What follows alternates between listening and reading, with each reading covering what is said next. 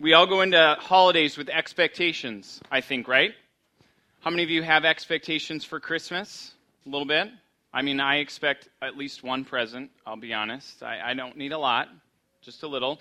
We made a video this week, or we tried to make a video, I guess would be more appropriate, of all the things like, all I want for Christmas is my 2 front teeth, and we tried to put the song, and it didn't really work.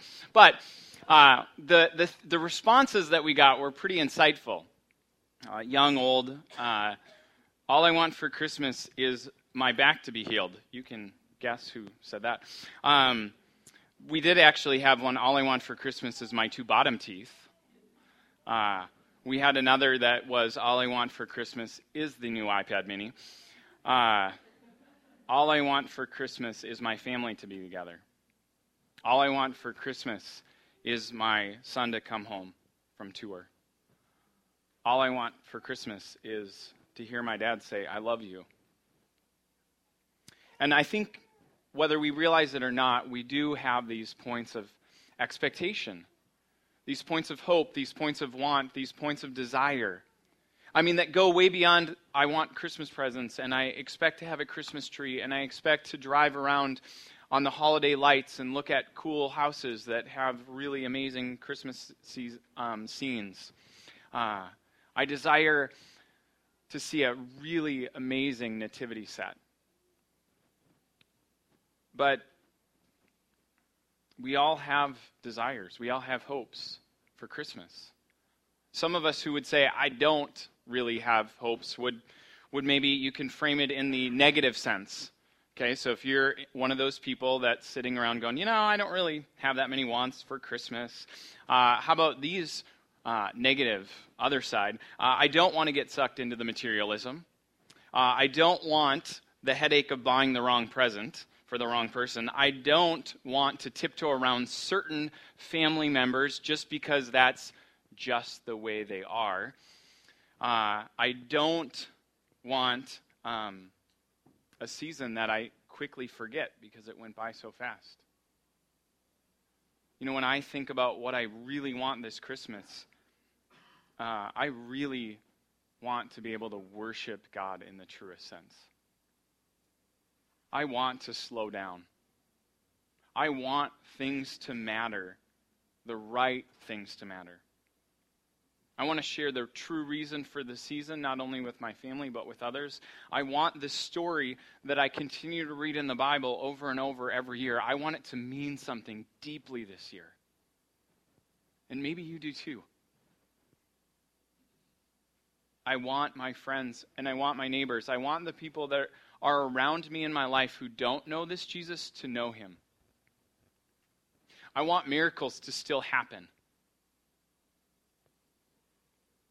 And sometimes even in our desire to have these things, to worship fully, if you will, we really only get halfway there.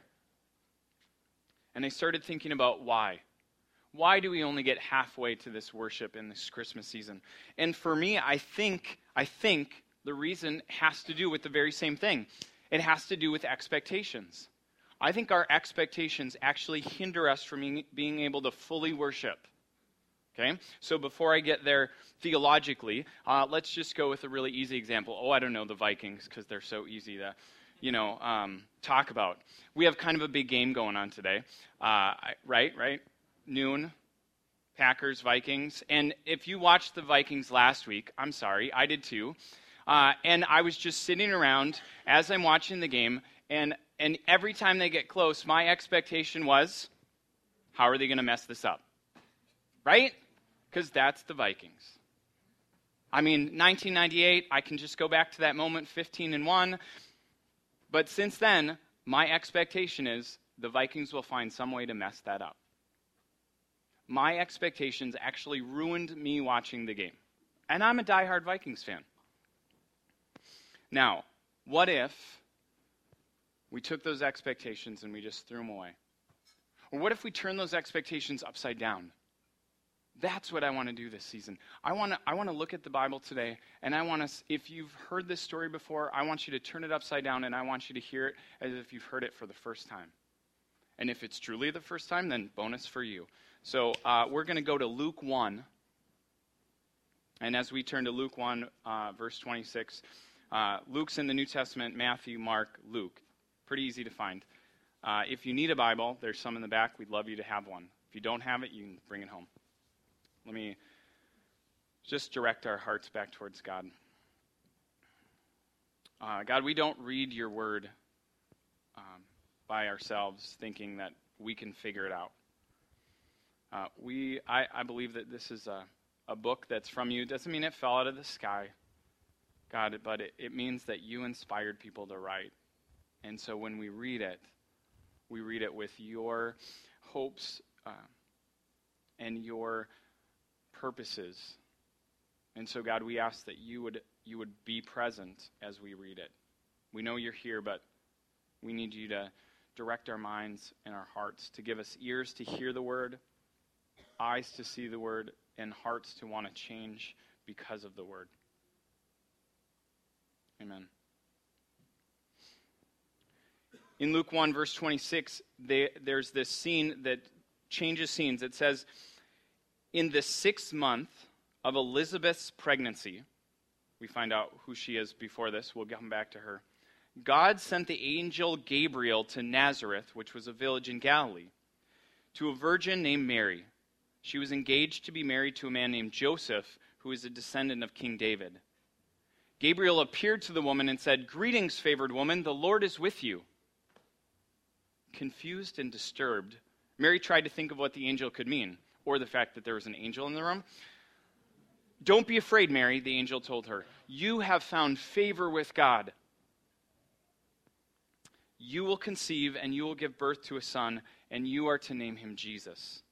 He will be very great, and he will be called the Son of the Most High God. The Lord will give him the throne of his ancestor David, and he will reign over Israel forever. His kingdom will never end."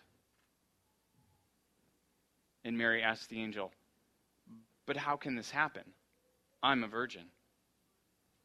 The angel replied, "The Holy Spirit will come upon you. The power of the Most High will overshadow you.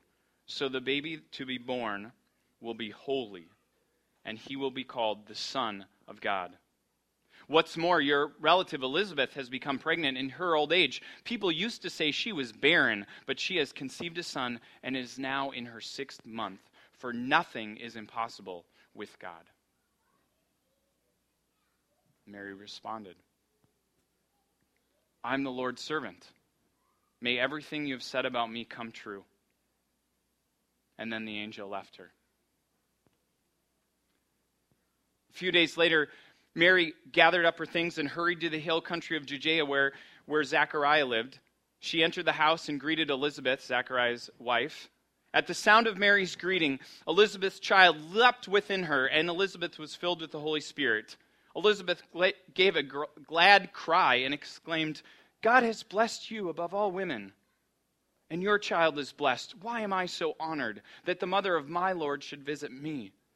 When I heard your greeting, the baby in my womb leapt for joy. You are blessed because you believed that the Lord would do what he said." Now, I think some of us are certain we know what this says, which is a little scary, but not quite as scary as I think some of us are certain we know what it means. So, again, if you haven't heard it before, you're in the best place. Now, and if you haven't heard it before and you haven't been around here, then you won't really know the dramatic understatement of this statement, but if you do know me, then you'll just hopefully bust out laughing. I'm not really a man's man. No matter how hard I try, I don't immediately, when I get the Yahoo page on my news feed, I don't immediately click to the sports. If I read the paper, I don't immediately turn to the sports section. I've only gone hunting once in my life. I was 11. It wasn't really my choice. I don't enjoy boxing or watching boxing. I don't really enjoy watching mixed martial arts. I can't bench press 150% of my body weight. I don't own any of the Rocky movies. I don't even have a poster of Bruce Lee. Ever. I'm not a man's man. But, even with that, and all that going against me, I repeat, never rent an emotionally charged, sappy girl movie alone.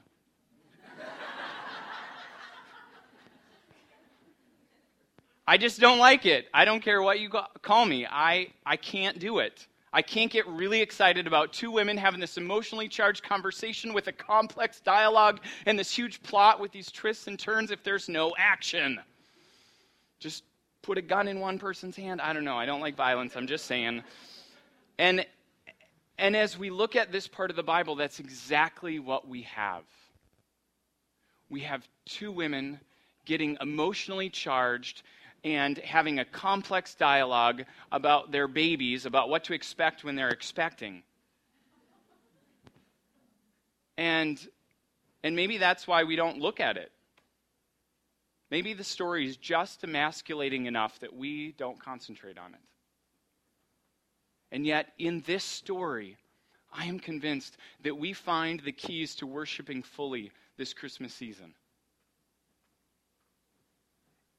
And the first thing we can look at as we look at this story, whether we look at Elizabeth, her husband Zechariah, or Mary, nobody has expectations in the story. And if they do have expectations in the story, they're in huge trouble. So I gather from that, the first thing we want to do if we want to worship fully this Christmas, we have to ditch our expectations. Well, we can start with Elizabeth. Elizabeth had to give up her expectations. I imagine they were ripped out of her hand, though. Her expectations have been buried under hurt and pain, and I'm pretty clueless as it comes to women. My wife can attest to that, but I at least realize that when you call a woman barren, it's heartless and hurtful. And that's exactly what Elizabeth is called. She's called barren. Now, when you hear the word barren, what thoughts or images come to your mind? The first thing that I think of is a barren wasteland. I don't know why I go there. Some of you go there too. When I think of a barren wasteland, that's worse than a desert. At least a desert can grow cacti. At least there's some habitat that lives in a desert. But a barren wasteland, that can't produce or sustain any life. Just think about that. But what about this? What about a barren mind? I guess I would describe a barren mind as something that's just mentally unproductive. Dull, dumb, can't produce results. Maybe you've sat in a class with someone who has a barren mind. Maybe you work with someone who has a barren mind. You probably shouldn't say it if you live with someone with a barren mind. But another thought I discovered about barrenness is this: having no capacity to interest or attract, like a barren period in American architecture. Because, yeah, that's totally where my mind went. Yeah, a barren period of American architecture. In the 30s, that there weren't enough architects to produce anything of value. No, that's not where my mind went. Because maybe you're single. It doesn't really matter how old you are. It's just a matter of if you've been single to a point where you've wondered, do I really have any capacity to interest or attract someone? And I'm not picking on the single people, because I have talked to plenty of married people who look at me and then look at their spouse as they sit in my office and they go, will this person ever be interested or attracted to me again? Barrenness. That's what Elizabeth is labeled. She's just labeled as someone who's unable to produce anything of value. And let's face it, in her society, the one thing that she should have been able to do in that culture was produce children. So she is labeled. And she has got to live with that. And she is well past her childbearing years. You have a little sheet of paper. Maybe you've had a time in your life where you've been barren, or you felt barren. Maybe it has nothing to do with any of the definitions or descriptions I've given. Maybe you've had a barren time with God, where you just literally don't know if he's even present, even real. Just make some kind of a note on that little sheet of paper or on the handout that would cause you to come back to that. Because that's not the only thing in the story, but I believe it's pretty hard to worship fully if we feel like we can't produce anything of value. Even if it's just a praise to God, even if it's just a prayer to acknowledge, to worship, if we don't feel like we can produce anything of value, we're barren. And we can't worship fully when we're barren. But that's not the only thing in the story. I also see in Zechariah's story a person who has to ditch the earthly expectations. And by earthly expectations, I just mean the things that are physically possible. Okay, so here's Zechariah. He's Elizabeth's husband. We find out earlier in the story that he's a priest, that he's pretty good at it. He has a job to do. He loves his wife. He does his work. He tries to understand where she's coming from. And he just kind of goes through his day. He goes through his week. He goes through his month. I imagine him as an ordinary guy who has a supernatural experience. We see it at the beginning of Luke chapter 1. I'm going to be in verse 8.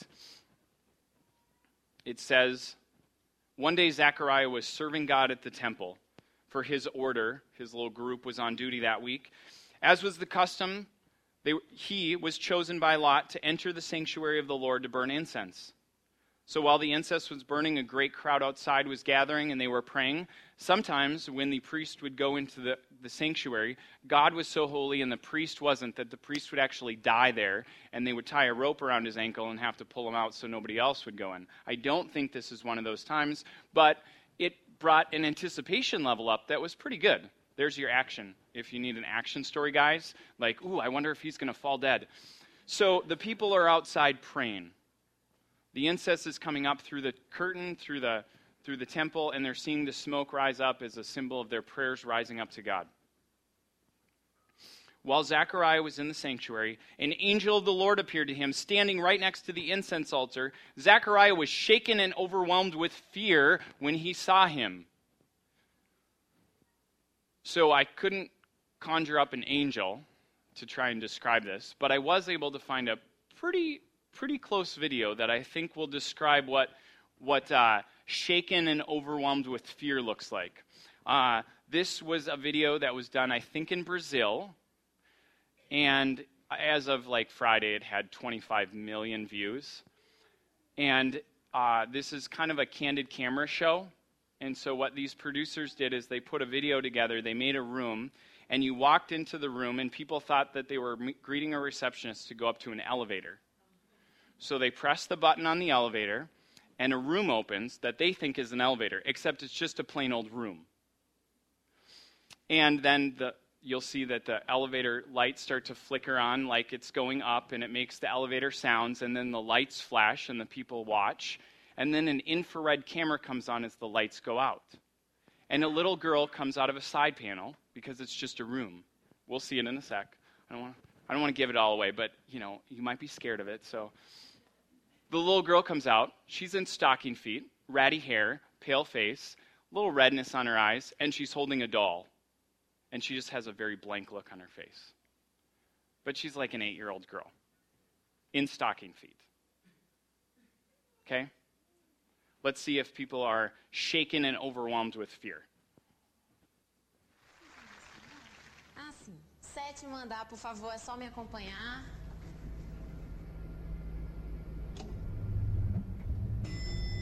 Pode ir? Tá, obrigada. É só apertar aqui no sétimo, tá? Boa sorte. Até já.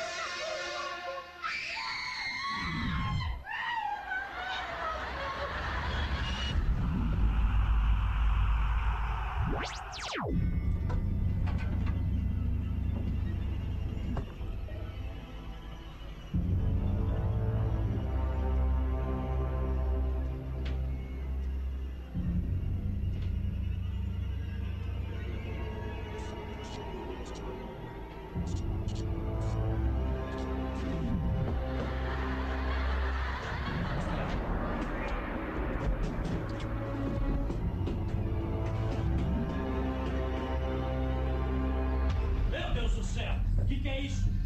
Ah!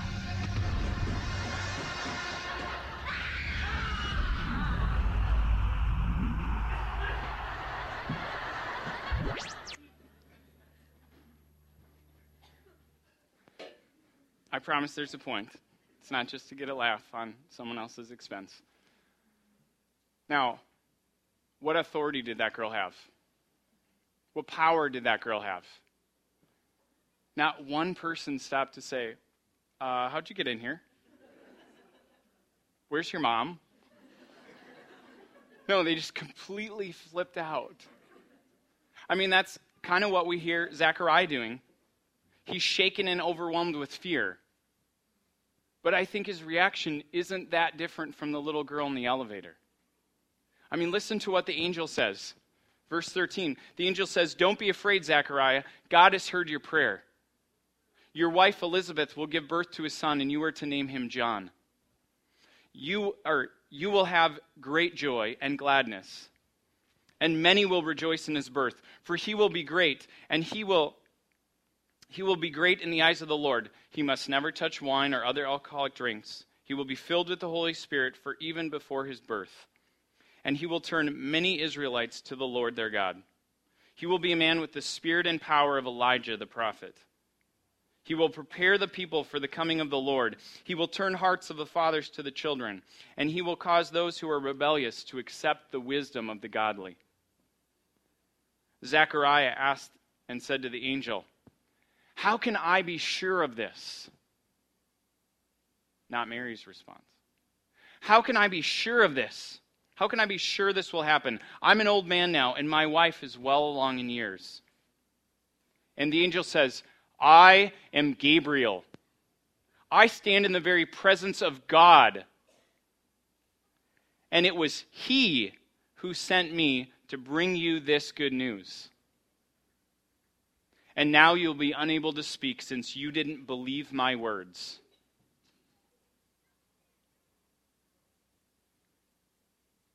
That girl in the video had no power, no authority, and people who recognized her presence got kind of scared. Zechariah recognized God's presence. This is an angel. The angel says, "I stand in the very presence of God," and it was not Gabriel who sent the good news. It was not Gabriel's power that was going to give birth to this child or cause Elizabeth to become pregnant. It was God. God who has the authority, God who has the power, and I don't think Zechariah recognized it. How can I be sure? As I've thought about this all week, the only thing I think I can say about that is, if we want to worship fully, but we also want certainty, we're never going to get there. Because certainty tries to get rid of all mystery. And we can't worship something that we can fully understand because it fails to be something of majesty. It fails to be God if we can fully... God fails to be God if we can fully understand him. And that's... Zechariah wants certainty. How can I be sure? So, Zechariah confused an angel with a little girl in the video. All scream, no authority. And if we want to worship fully, not only do we have to get rid of that kind of certainty or wanting that certainty, I think we have to go beyond the realm of physically possible. Is this something supernaturally possible? Well, Zechariah the priest should have known that Abraham and Sarah, if you know the old story, she was well past her childbearing years, and what happened to her? She had a child. Hannah and Samuel, if you've been with us a couple months ago, we talked about Hannah. She was a woman who was called barren. She couldn't have any children. Guess what? She got pregnant. Elizabeth is just one woman in the long line of faithful people to God who this can happen to. Zechariah, of all people, should have known that story. But sometimes we want such certainty that we think the realm of the supernatural isn't possible anymore. Remember I asked you to write down thoughts about barrenness, things that you never think could happen? I heard a story from someone who, my sister-in-law could die. And she's healed. That's supernaturally possible. Medically, we could use a lot of words to explain it. Sometimes, medically, we can't. There are doctors who come into offices who say, I don't know, the cancer was there, we took the test, it's gone. Now, I'm sure there's some scientific reasons that we may be able to understand or not understand, but I also believe that God still works. And if we want to worship fully, we have to understand that God still works. Elizabeth doesn't fully get it. Zechariah doesn't fully get it. Mary, however, Mary gets it. We see in the story that Mary has no expectations. I mean, sure, she's a little bit, I imagine she's a little bit nervous about or wondering about her wedding. But it's not like in America where I don't want to sound like I'm a little girl, so careful. I've been told that little girls think about their wedding from the time that they can read. So from the time of 6, they plan their wedding and they think about what they want. That didn't happen in first century Jewish land. Girls were told, one day we'll tell you who your husband's going to be. And then we'll have a party. It'll be like all the other parties that we go to. And so I'm sure Mary's heard that story before. One day we'll pick out a husband for you, and then that day came. 14, 15, I don't know how old she was, but she was pretty young. She was barely into her childbearing years, sitting with a woman who's well past her childbearing years. Why? Because she needed someone who could cheer her on. She needed someone who could acknowledge that something would be supernaturally possible. So her parents come to say one day and say, hey, this guy Joseph, he's going to be your husband. I don't know. I highly doubt she has any expectations. And an angel comes to her. She certainly isn't looking for certainty.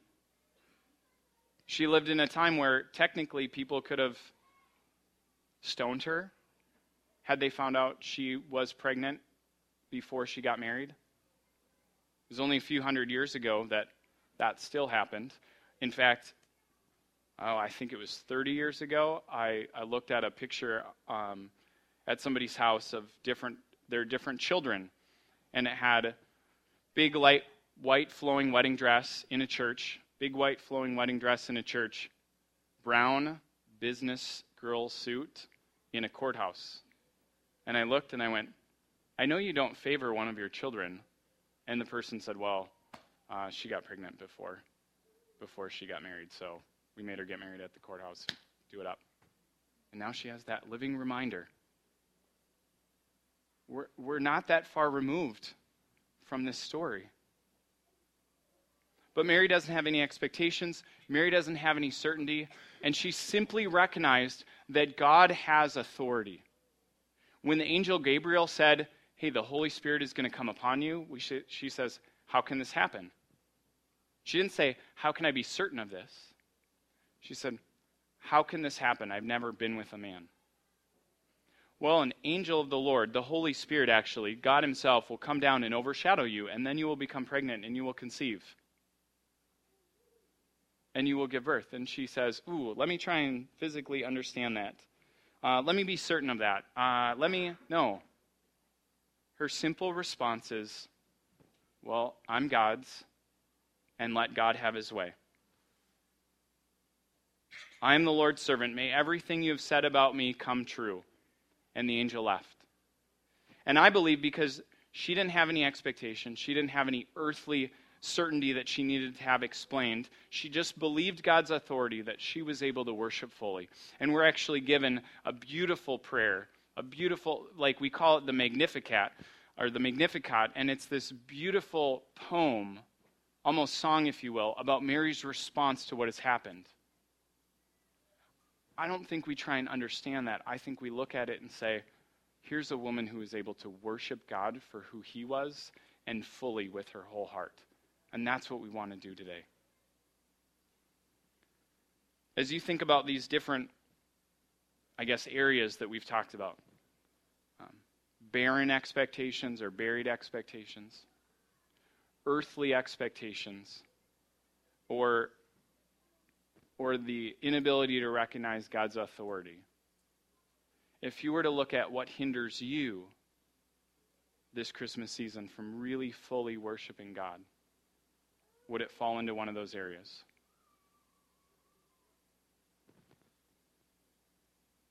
And if so, would you just take that little sheet of paper and would you write it down? Maybe on the other side you want to write a prayer to God saying how he can move in the midst of that. Carrie's going to come up and read in a moment, and the band's going to come up in a moment. But I just want to give you time, because we said we want to slow down this season. So we want to actually give pause in our gathering for God to move in your heart and for us to have time to listen. If you know it's so big that you need help, that you want to come back for prayer at any time from now until before the game, you can come back for prayer. But I'd like you to take that sheet of paper. I mean, you can certainly take it with you if you want, but we thought it would be kind of meaningful if you took that sheet of paper and you rolled it up and you put it in here. And I guess if you want to make sure you can have it at the end of the season, put your name on it. We're not going to read them. But then we can see those prayers and those hurdles that we want to get over so that we can worship fully this season. Would you pray with me, and then we'll go into a time of silence and then a time of response where we can worship God for who he is.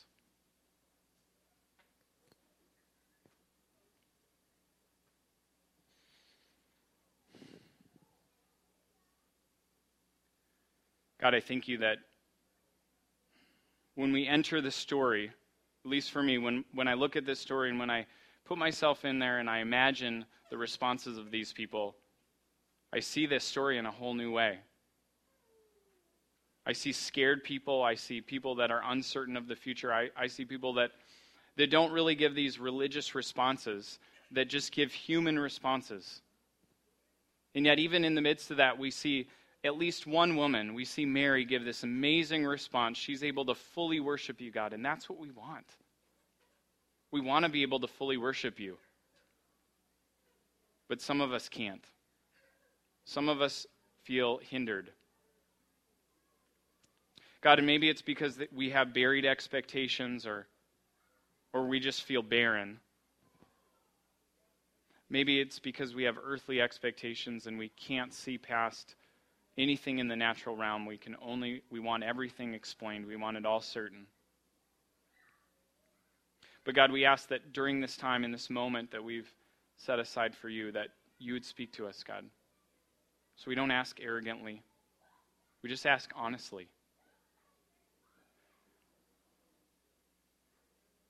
God, talk to us about what's getting in our way to worship you fully, truly, honestly, with all of our mind, with all of our heart, all of our being.